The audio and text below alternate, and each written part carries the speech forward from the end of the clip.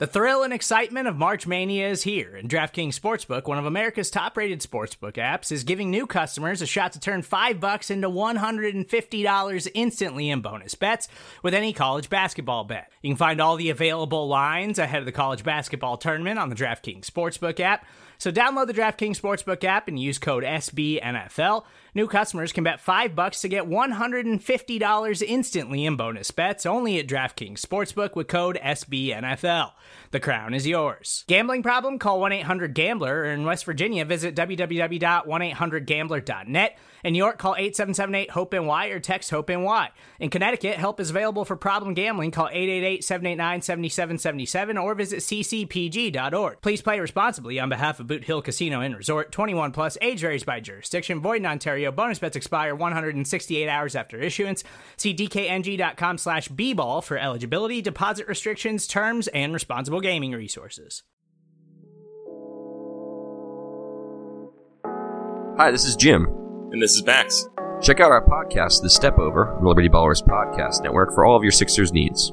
Player analysis, game breakdowns, who would look coolest in a headband, and more. Subscribe to the Liberty Ballers Podcast feed on iTunes, Stitcher, Spotify, or wherever you get your favorite podcasts, and check out The Step Over, a podcast about Sixers basketball. Mostly.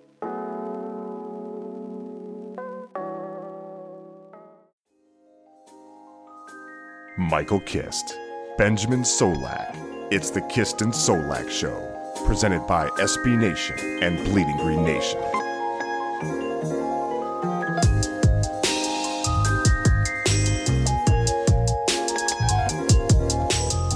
You are flying high on the Kist and Sycamore Show.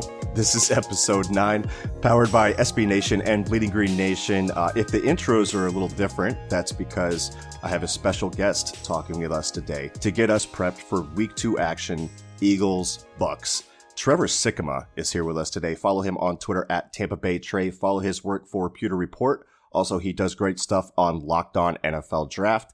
Trevor, how you doing, brother?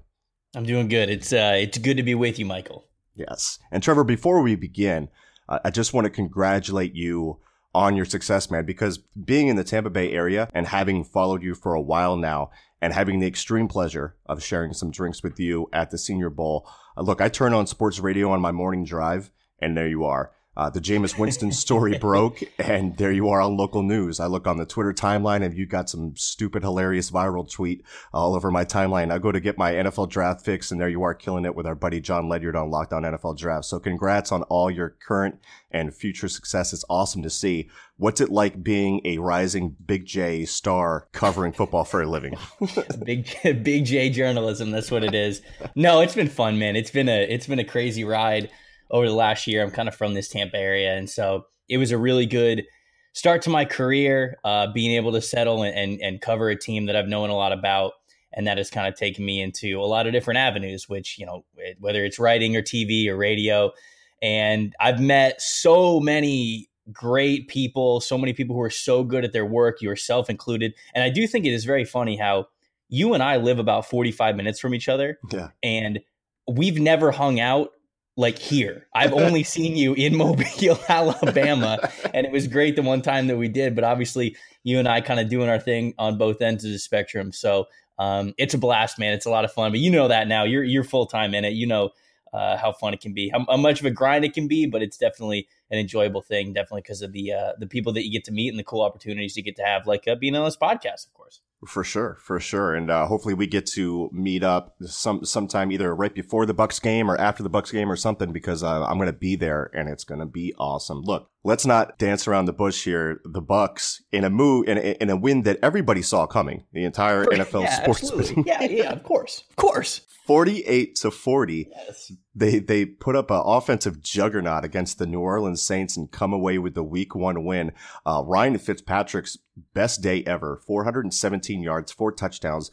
But I did see that they brought in Brogan Roback in for a visit, the Hard Knock star. Is Fitzpatrick's job in jeopardy already? Ooh, it's it's dicey. After that kind of a game, they were really hoping for 50 points and they just came up short. So that's why, you got to bring Brogan in for the insurance. You just never know. Look, Ryan Fitzpatrick is on pace for 6,600 yards and 64 touchdowns. Is that sustainable?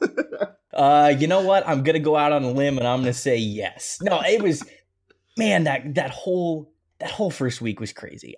Tampa Bay has never been known for offense. Like at any point in the franchise's 40 years here, have they been known for offense? I mean, all the success they've had, obviously with the Tony Dungy, even when John Gruden was there, it was all built through the defense. They've never had a true franchise quarterback. I know some people are going to yell at me just because they would think that it's Jameis Winston, but obviously that's a little shaky. But offense has just never been in this team's DNA. And to go out week one on the road against the Saints and know that you've got to put up a hefty amount of points to keep up with this team with your backup quarterback. I mean, I was telling you, man, I was just laughing in the press box at some of this stuff. Some of the throws that he was making, the calls that they did, it was never would have seen that coming. I really didn't. I really did not see that coming. And part of the reason for the offensive success, at least right now, what we can attribute it to is that head coach Cutter, who was calling the plays last year, has officially turned the play calling reins over to offensive coordinator Todd Monken. And how has that affected the way that the offense is constructed and deployed? And do you think that was a big difference for them in week one? Yeah, so just to give a little backstory of it, Cutter was the offensive coordinator back when it was Lovie Smith's first year, or final year, as the Buccaneers head coach. And when they decided to get rid of Lovie Smith, that was in 2015, 2016, they promoted Dirk Cutter because they didn't want to lose the consistency that they had with Jameis Winston coming off of his rookie year. Winston did have quite a bit of stats. He showed some nice things, and they thought that consistency with him and with Dirk Cutter being the offensive mind that he is and the play caller, they thought that was going to be good moving forward. And so for the last 3 years now, 2 years as him as a head coach, Cutter has been calling plays. He's been the head coach, but he's also been the guy on the headset on the sideline with the play sheet, calling the plays every game. Not to say that he comes up with the offensive game plan himself. It's totally a team effort between him and the staff, but he was the one kind of making the final decision on game day. Now, 2016 and 2017 go by, and this team couldn't get it done. Couldn't score in the red zone, couldn't put enough points up, couldn't be efficient in the right areas of offense to continue to sustain drives, put up enough points to win the game. Now, they were kind of in the middle of the pack when it came to, look at the NFL averages. We're kind of right there in the middle of the pack with a lot of teams.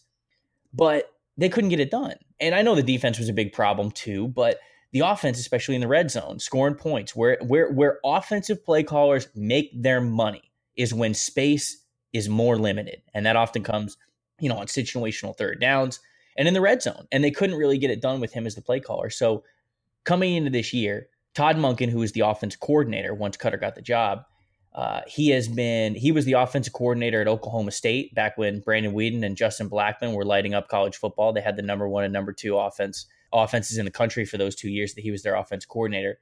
Then he goes to Southern Miss to be the head coach. They were, I think, ranked 113th in offense before he got there. And then I think that they were a top 10 offense in his final year there before he took the job with the Buccaneers. So this guy obviously knows what he's doing with offense. Going into the year, Dirk Cutter, he coached the wide receivers for the Buccaneers as well. And going into this year, Dirk Cutter said, okay, now you're just going to be offensive coordinator. I'm not going to have you worry about a position group. You're not going to be the wide receivers coach too. You're just going to be the offensive coordinator. You're going to help me with the game planning. We're going to score some points this year. So going into the preseason, Dirk Cutter actually says, hey, you know what? I'm going to give Monken the reins for play calling during the preseason. And before the first preseason game, we said, is this going to continue in the regular season? And Dirk Cutter said, no. He said, no, I'm going to take play calling back when the regular season comes around. This is kind of just a reward for Todd. All the hard work he's done. He deserves to prove himself as a play caller. Well, he ends up killing it in the preseason. That first team looked really good in the preseason. And here we go, week one. They never answered our question when we asked who was calling plays. We end up finding out actually during the broadcast at the beginning of the Saints game who was actually calling the plays. And boy, it was a masterpiece of a game plan. It really was. The way that Todd Monken attacked certain types of coverages, and if the Saints ran the same kind of coverage 3 times in a row, yeah. The fourth play, Dirk Cutter would basically, or Todd Monken would basically dial up a play that ended in a touchdown. And that happened 3 separate times in that game. And so you could just tell that with Monken being up in the booth as opposed to being on the sideline. He can see everything. He almost gets that all 22 angle, obviously, if you will. He can see the coverages. He can see the defense as a whole.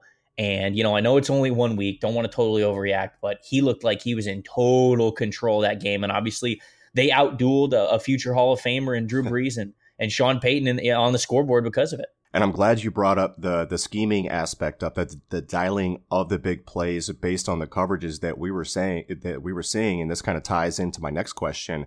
Deshaun Jackson had a big day. They did a great job scheming him open, especially on his 58-yard touchdown. That deep dig on the outside held the middle of the field safety, allowed Jackson working from the slot to scream across that deep middle zone of Marcus Williams.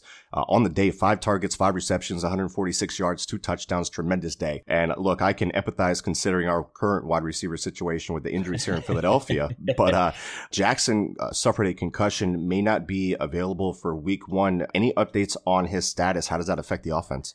No, so, we'll go into, we're recording this podcast on a Wednesday, and so they'll go into today, really get the first word of how he might be going into this weekend, because as you probably know, and a lot of people know, once you go into concussion protocol, it's not up to the team anymore. Right. It's all up to the NFL. It's the NFL. They're the ones who monitor that. And boy, do you want to do the whole gun to your head thing? Do you think he plays? I ultimately think that he doesn't play, which is a real bummer, especially for Jackson going up against Philadelphia. But the reason why I say I don't think he plays is because he took that was a hard hit, straight head to the turf, full speed when he got that concussion. He was on the ground for a long time. I'm sure, Jackson, especially, knowing who he is and the matchup, the team that he's getting to go up against this week, he's going to work as hard as he can to try and play in this game. I would say that it's going to be a stretch for him to play in this game, but obviously, the Buccaneers used him very well against New Orleans. They used him in a lot of different ways, really the perfect ways, to be a mismatch player and that guy that, boy, I've been pounding the table for them to put him more in the slot, use him more as a complementary piece, use his speed, not just deep down the field, but as a distraction, as a decoy, also getting the ball in his hands right away, letting him do yards after the catch, all that kinds of stuff. And so it did seem like they were using him a little bit better in that way in New Orleans, which is why it might be a bummer if he can't go this week. I've thought for a while that slot role should be where he should be in Tampa Bay. Goodness. Yeah. And I was 100% with you. And you saw, it paid dividends. You definitely got a return investment on that move. Speaking of wide receivers, our son, my wide receiver 2 in the 2017 NFL draft, Chris Godwin, he had an amazing diving catch, had a red zone touchdown. He's so slept on, Trevor.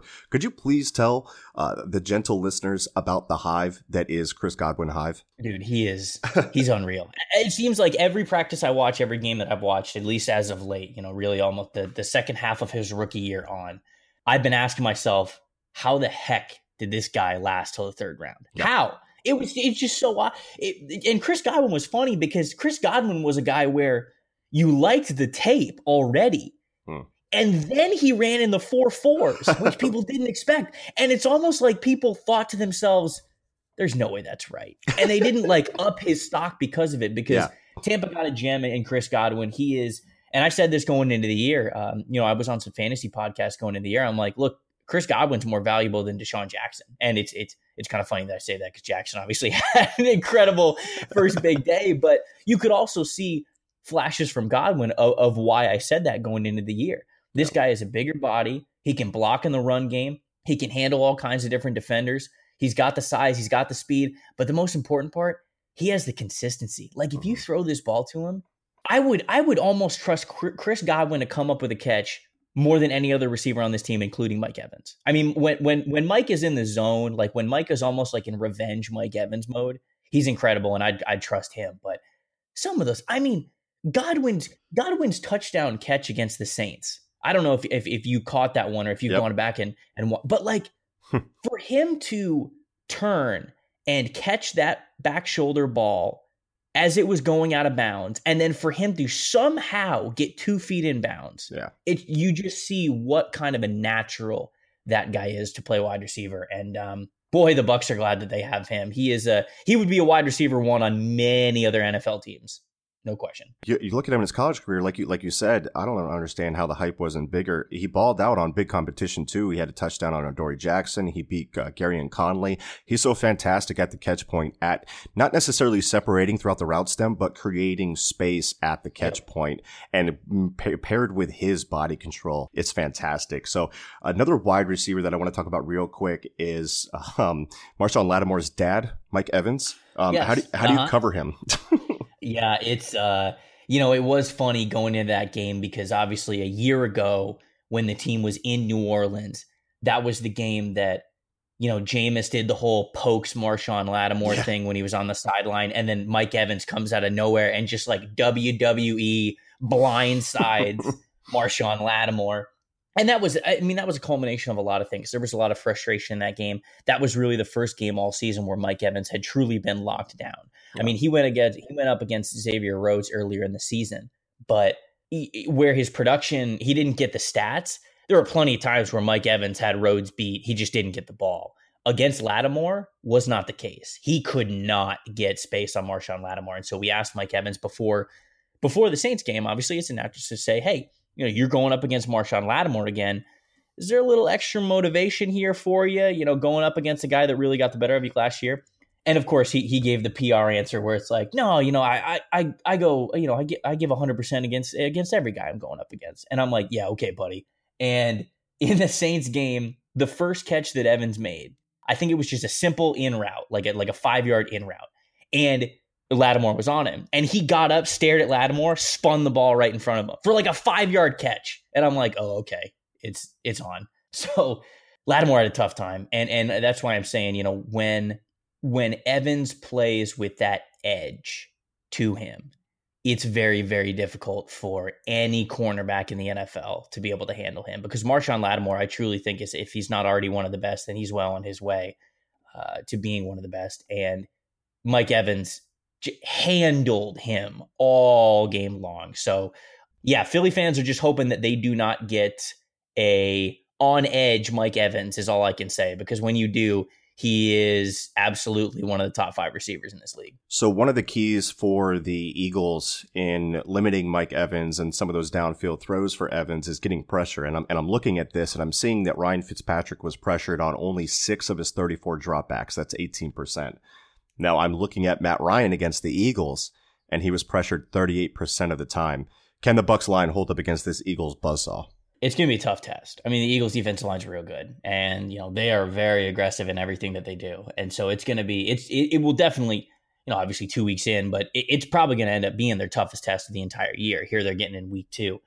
And now I will say this, going into that Saints game, the Bucs offensive line did not have a lot of time together. The starting 5 did not have a lot of time together because of the injuries that we saw, little injuries that kind of held guys out throughout training camp. And I was like, man, you got Ryan Jensen coming in for the first time at center. Caleb Benenox starting for the first time at right guard. DeMar Dotson wasn't there for most of training camp because he was recovering from surgery he had over the offseason. It just wasn't a lot of time. And I was worried about the chemistry that the guys had, but man, they handled the Saints. They handled them really well. They looked like bulldogs in there. They were roughing the Saints defensive line up.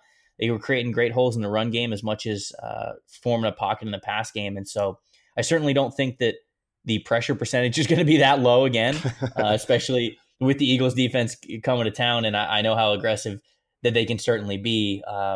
But I will say that, if you asked me this 2 weeks ago, I would have said, yikes, yeah, defensive line for the Eagles, definite advantage. But now I'm like, I don't know, man. I'm just interested to see. I think it's going to be a dogfight. Yeah, we talk about time to throw with the Eagles a lot and limiting that pressure percentage. And Fitzpatrick got it out an average of 2.3 seconds time to throw, which is super lightning fast. So that's one way you can definitely keep him upright. If they can keep that up, they have a chance to keep him upright. And he's got wheels too. He can move around. Yeah, didn't think that, but when he scored on that RPO on the goal line, I was like, okay, I've seen everything. Yeah, exactly. Cameron, dude, I just gotta say real quick, Cameron Jordan, obviously very good defensive end, Pro Bowl defensive. He was the key man on that play. Yeah, and holy crap, did he in no way, shape, or form think that there was any world in which Fitzpatrick was going to keep that ball? He crashed on Peyton Barber harder than I've seen any defensive lineman crash on an RPO setup. I was dying. That was so funny. It was amazing. Okay, so before we flip it over to the defensive side of the ball, the running game for the Bucs, what is going on with that situation? Because you drafted Ronald Jones from USC. He got no time. He was inactive against the Saints. Yep. And you're looking at a combination of Peyton Barber, who had 69 yards. After that, Ryan Fitzpatrick with 36 yards. What's the situation there in Tampa Bay? Yeah, it is going to be the Peyton Barber show. And a lot of people might think that necessarily like spells gloom and doom. But here's the thing, man. You know, Dirk Cutter's passing offense, vertical passing offense, all you really need is the run game to be solid enough to alleviate the things that you want to open up in the pass. So, sure, you can all sit here and say, yeah, I'd love to gain 150 yards on the ground and control the clock the whole time because it's the least risky thing about playing offense. You just hand the ball off, and if it works, it works. But that's just not how the Bucs operate. And so to think that they would do that is you're fooling yourself. And so Peyton Barber is a guy who, he's a very big dude. 6 foot, 230, moves north to south very well. And that's what they like a lot about him. They'll hand him the ball and he's just going to go up and he's going to get you as many yards as he can.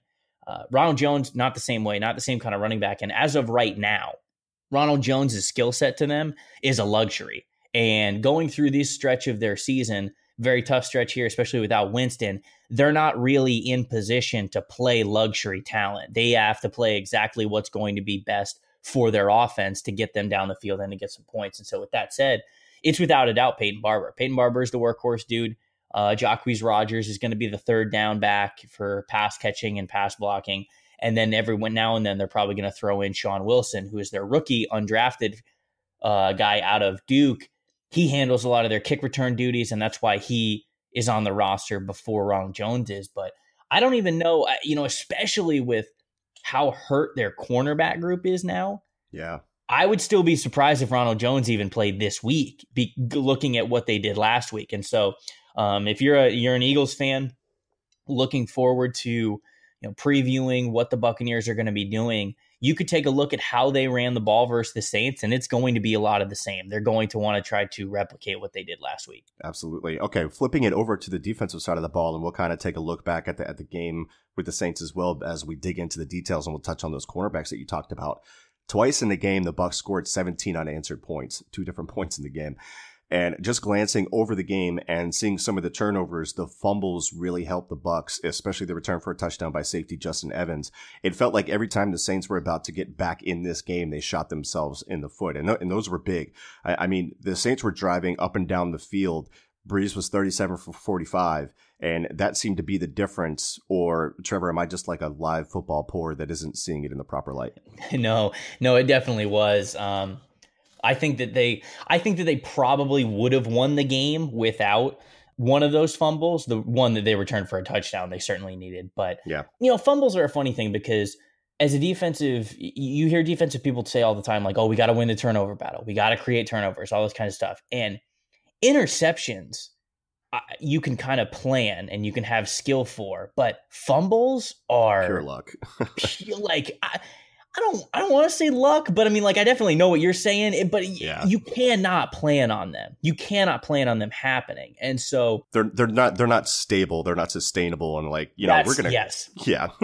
Good way. That's a good way to put it. Now, obviously you want your defensive guys always trying to punch the ball out, not saying that, but the fact that it did come out twice and came out twice in crucial moments was definitely in the Bucs' favor there. And so I went into the game saying, that the only way the Bucs win this thing is if it's an ugly game and they win the turnover battle. Well, they won the turnover battle, but it was anything but an ugly game. So I think I can be half right? I can gloat that. But this defense, the entire year, I think, as you look at their roster and certainly the output that Mike Smith has had over the last 2 years and how he gave up 40 points in the first game, granted, I understand it's to a Hall of Fame quarterback.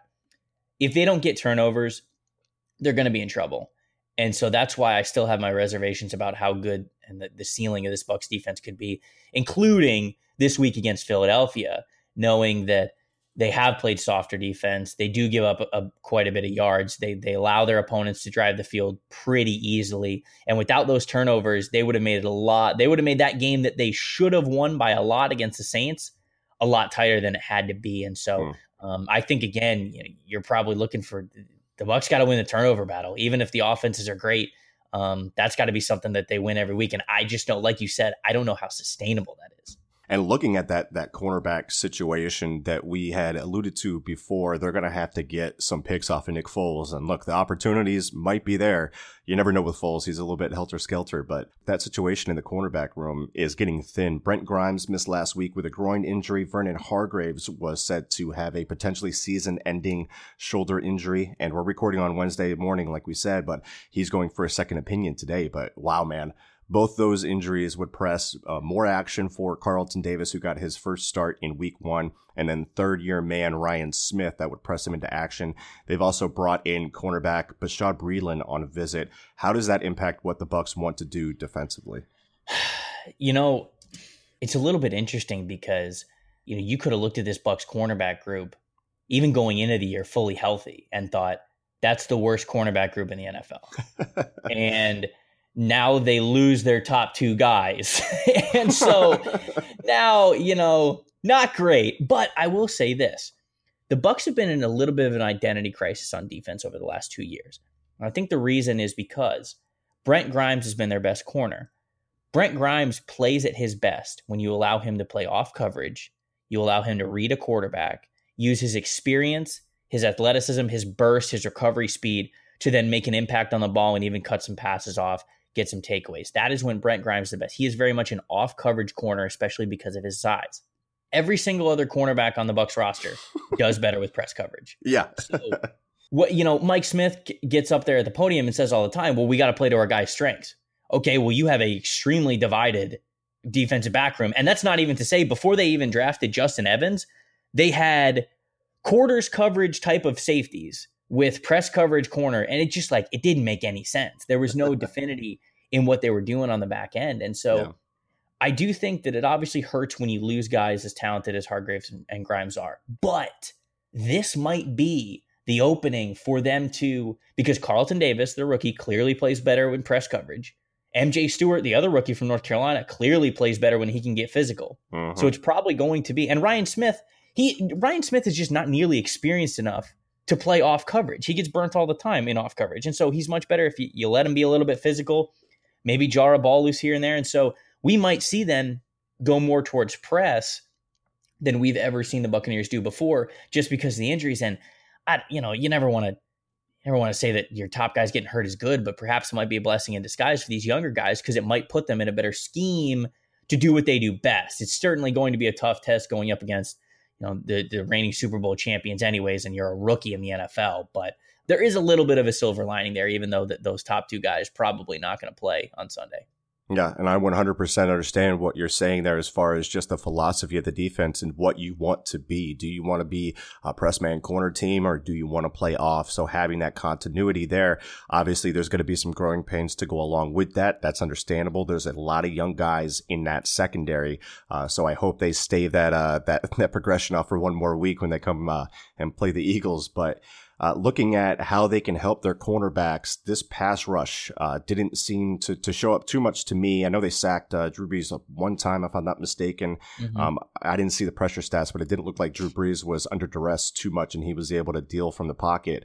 Where is this pass rush coming from? Is it something to be concerned with, especially when you look across the offensive line of Lane Johnson, Jason Peters, Brandon Brooks, Jason Kelce are all top tier players with Pro Bowl caliber talent. You throw in Steve Wisniewski, who ain't bad either. Can they generate any kind of rush to help these cornerbacks? Yeah, that's the big, that was the big topic in the offseason, certainly is this was the lowest sack total team in the NFL last year. And it was abysmal. I can tell you from watching every single regular season game, it was abysmal.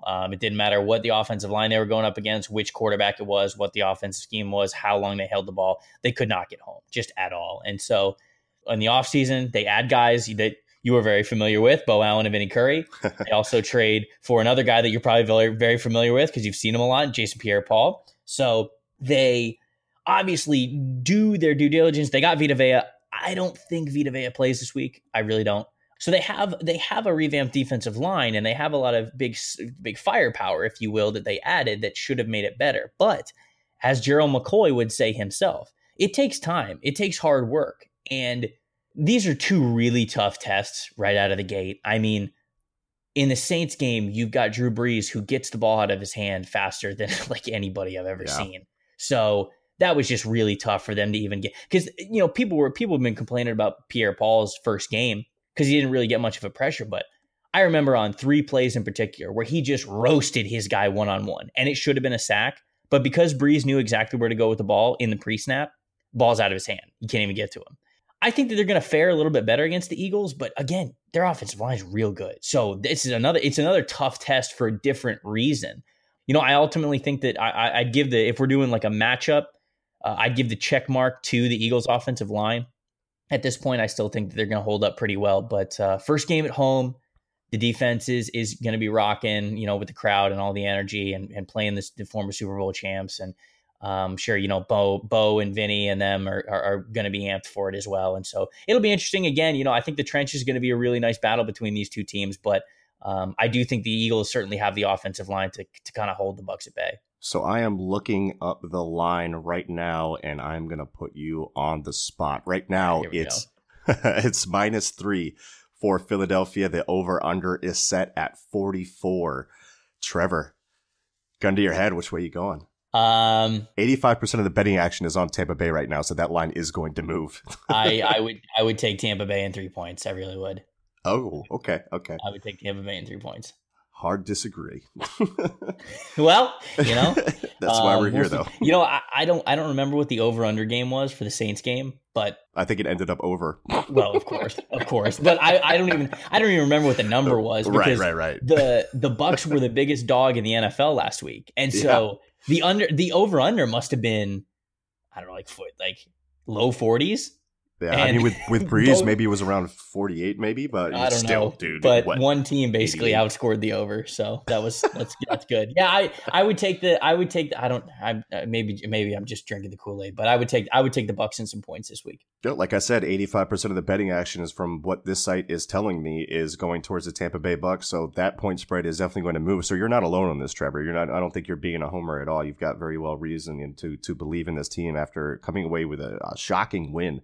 And hopefully, what we're going to find out today, apparently, is the quarterback for the Philadelphia Eagles. The starter is going to be named today. We still expect it to be Nick Foles, but you will see some hot betting action if it's actually Carson Wentz, and I might be running around the streets naked. Trevor.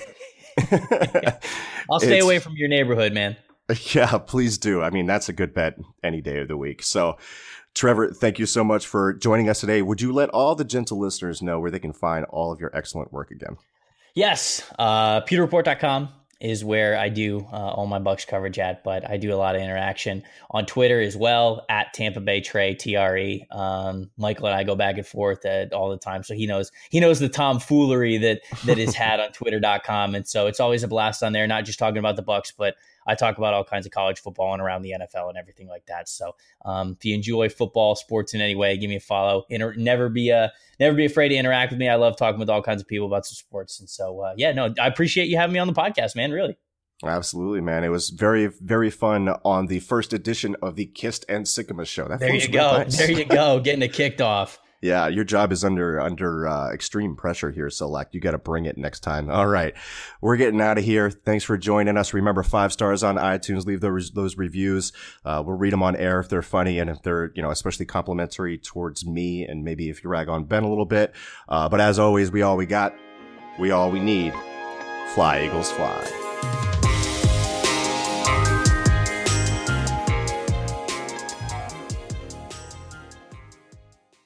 Hey guys, this is John Stolnis from The Good Fight and the Phillies podcast, Hittin' Season, where I talk to Phillies beat writers, broadcasters, and fellow Good Fight bloggers, as well as national baseball writers, and the occasional interview with Matt Klentak and Gabe Kapler. Also, you'll get Continued Success, a Phils podcast hosted by Justin Klugh and Liz Rocher, covering all things Phillies, and The Dirty Inning, a hilarious podcast hosted by Justin and Trevor Strunk, looking at the very worst innings in Phillies history. Make sure you are subscribed to The Good Fight podcast feed.